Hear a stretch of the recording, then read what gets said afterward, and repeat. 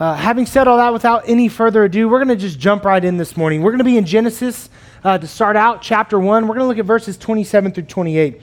And that's 2 verses about creation. It says, God created man in his own image. In the image of God, he created him. Male and female, he created them. And God blessed them. And God said to them, be fruitful and multiply and fill the earth and subdue it and have dominion over the fish of the sea and over the birds of the heavens and over every living thing that moves on the earth. And for this moment, we see God's design for man. He shows it to us. He creates the earth, and as we'll see in a few moments, he literally builds Adam out of that earth and breathes life into him. And what we're going to see is, what does he do? He places him in a family unit. He places him in a family unit. And he blesses him by putting the earth at his disposal. See, God's original intention wasn't that his creation just survive. It was that his creation thrive. And a part of that thrival, like that word I created, a part of that thrival is the family unit. It's the family unit. And he wanted that to take place in a unified family unit. Let's look at chapter 2, verses 18 through 22. And the Lord God said, it is not good that the man should be alone. I will make him a helper fit for him. Fit for him. The literal Hebrew here talks about a corresponding partner. And I think that's a much more beautiful way to look at it.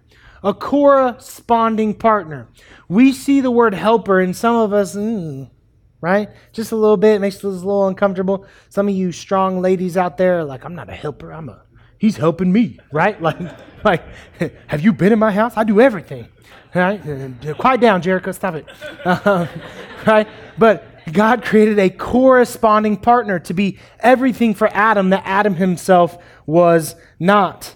And it said, now out of the ground the Lord God had formed every beast of the field and every bird of the heavens and brought them to the man to see what he would call them. And whatever the man called every living creature, that was its name. The man gave names to all livestock and to the birds of the heavens and to every beast of the field. But for Adam, there was not a helper, a corresponding partner, fit for him. So the Lord God caused him to fall into a deep sleep, or specifically it says caused the deep sleep to fall upon the man. And while he slept, he took one of his ribs and he closed up that place with flesh. And the rib that the Lord God had taken from the man, he made into a woman and brought her to the man. Now, what we have here, whether we realize it or not, is the first account of marriage. It's the first account of marriage. And I don't know why I'm saying this, but it's an arranged marriage, obviously. You know, one man, one woman, God set it up. But this is the first account we have of marriage. Marriage being the union of two very distinct, unique, and yet purposefully designed individuals who function best together. That's what marriage is all about. And it's a beautiful picture painted by God that shows the purpose of the existence of the family of God. If you remember, marriage represents what? It's supposed to represent the relationship between Christ and the church. It is supposed to, by design, show what the family of God is all about. It is a relationship that we are each and every one of us designed to be a part of. And it is where we function best, in this family of God, surrounded by our brothers and sisters in Christ. God intends for husband and wife to exist in unity. In unity, unified as one. The two become what? One flesh. And this is a both spiritual and functional unity. God expects us to support one another and build one another up and strengthen one another. And this is the design of the family of God. You strengthen me. I strengthen you. You correspond to me in ways that I am not well. Phil is fantastic, right? You don't want me up here leading worship. You don't. I can sing. I'm not saying I can't sing. I can sing. I can sing a song. Everybody can sing. It's Buddy the Elf. I'm on a stage and I'm singing, right? We're singing. Like, we can all sing, but I can't lead music. You don't want me leading music. Like, I'm not starting anybody. I'm not telling them what notes to play. I don't have that brain. That doesn't happen. If everybody else is doing their job, I can sing along with them. But I am not a leader of music. Phil is a leader of music. Phil could paint a beautiful musical picture for you and not sing a single word, right? That is a gift I don't have, but yet we correspond that way with each other. Now, he could do my job. I'm not going to...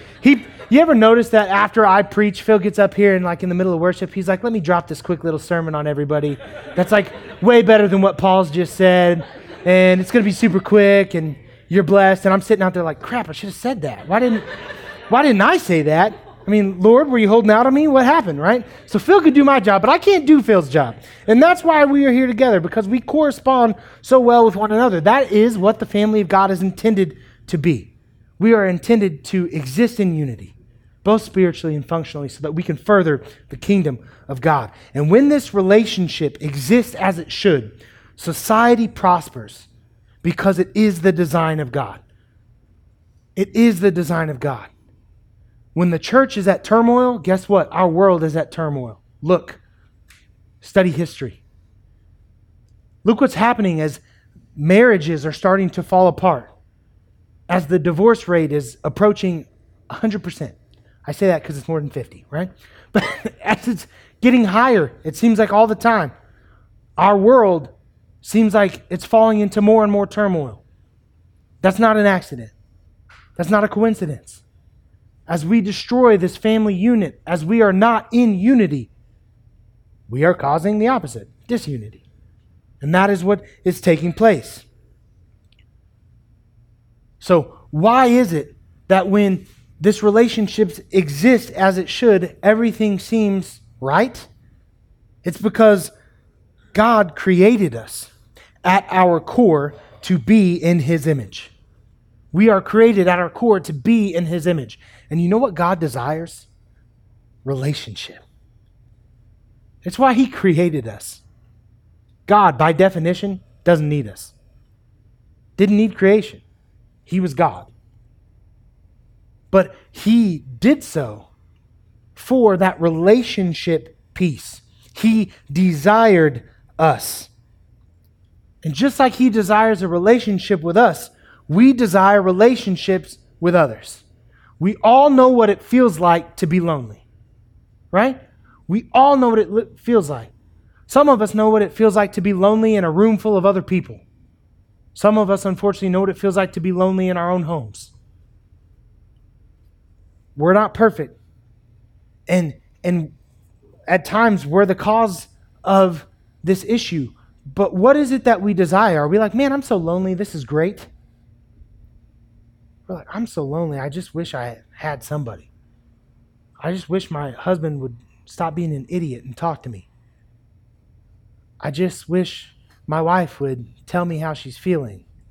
And your wife's in the background saying, I've been talking to you for 10 minutes, dummy. Right? We know what it's like to desire relationship. We were built to want to be a part of a community. And just like Eve was created to be what Adam was not, we are each created to be what each other is not.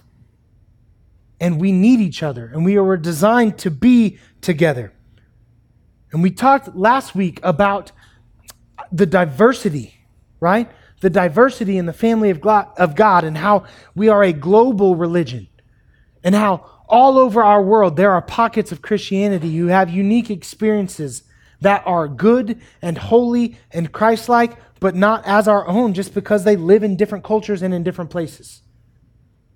And it's so important to see our need for them and their need for us, and to know that we need this on a global scale, but we also need this on a communal scale. We need this in community.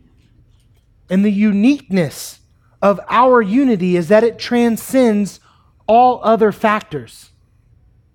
It doesn't matter where you were born. It doesn't matter who your parents were. It doesn't matter how well they raised you or how unwell they raised you. What connects us is Christ. We find support for our weaknesses in the strength of others. We find support for our weaknesses in the strength of others. In the scripture we just read, Genesis 2:24, we see really the pinnacle of this story. It says, therefore a man shall leave his father and mother and hold fast to his wife, and they shall become one flesh. You see, what did God do? He created these men and these women, man and woman to start, right? But he created them. And he created this world for them. And he gave them the power to subdue it and to live in harmony with it. And he gave them each for each other. And he blessed them. And that blessing said, be fruitful and multiply. Be fruitful and multiply. And that's exactly what they did. And we see this cycle all throughout time where people come together, they're fruitful, they multiply, they come together as one flesh, but they disperse, right? There's this natural dispersion. It's why we have this global religion, because people disperse. They separate. But as we separate, what is it that we desire in our uniqueness and in our own thoughts? We desire to come back into what? Community. It's why we love the story of the prodigal son, because we can all see ourselves in it. We can all see ourselves of how we've fallen away from God, fallen away from family, fallen away from friends, been separated. But what a joyous occasion it would be to leave that lonely place and to come back into the family that God intended us to be in, and to be a part of this family of God. Naturally, humans as creation will come together. They will come together. They will unify. It's why mob mentality exists. We will unify. The question becomes, what are we going to unify around?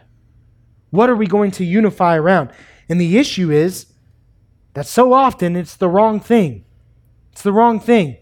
In Genesis 3, this beautiful creation that God creates, this wonderful world that he has given to this man and this woman, and this blessing that he has bestowed upon them, comes crashing down. Because the serpent, crafty in his wiles, tempts Eve to take the place of God. That's really what he was telling her to do. Eat this fruit. It will make you like God. It will put you in his place. And his message to her is that she should decide for herself what will make her prosper. That's her choice. That's not God's choice. That's her choice. And the only reason God doesn't want you to have this is because you'll be in his place and he doesn't want you to take his place. She must follow and create her own path. And Adam, unified with his wife, makes the same choice. I know we always get a kick out of blaming the lady, right? Well, everything would have been fine if women hadn't screwed things up, right? But make no mistake about it, at any point he could have said, no, not me. Sorry, lady, I guess God's going to have to take a rib out of this side. You're going to be gone, right? But what did he do? He unified. He unified over the wrong thing, over his desire to be like God, to be his own God. He followed this natural inclination to be in unity, but also to be sinful, to be in control. We have a responsibility to lead others into life and not death. We have a responsibility to lead others into life and not into death as members of the family of God. So what are we leading others to unify around? What are we leading others to unify around? Because this, in Genesis 3, starts this vicious cycle in Scripture that we see over and over, where humanity constantly seeks to unify on its own terms, outside of the will of God. And anytime, hear me, anytime we insist on eating from the tree, we are reminded why we never had that power in the first place. Because when we are living outside of the design of God, we are destined for destruction. We are destined for destruction. Next week, we discuss the importance of unifying as one body over the right thing, which is the will of God. And I hope you won't miss it. Let's pray. God, I come to you right now, and I thank you for this day, and I thank you for the encouragement that you have given us in Scripture. God, I am thankful that you have created us to love others and to desire relationship and to not have to face this world alone, because, God, I don't think I could do it. I don't think I could do it on my own. In fact, I'll take it a step further. I know I couldn't do it on my own. So I'm so thankful that I have you to not only lead and guide and direct my steps, but that I have the family of God, that I have my fellow believers, brothers and sisters in Christ, to encourage me, to walk alongside me, to disciple me, to correct me when I need to be corrected. God, thank you for my wife. Thank you for my kids. Thank you for where you have placed me in this world. Thank you for this community that I work in and that so many of us live in. God, we are blessed. We are blessed to be where we are, when we are, and we are blessed to be here for the reason that we are here, and that is to serve you and you alone. God, help us to see the importance of community, to see the importance of one another, to know that it is available to us and that there is a reason that we desire it, because you have designed us to be that way. Help us to love one another as you have loved us. Help us to love you with everything that we have and to love our neighbors as ourselves. We ask these things in Jesus' powerful name. Amen. Stand with me now. Let's worship. If you would like to come pray with me, I would love to pray with you about anything that you may need prayer for.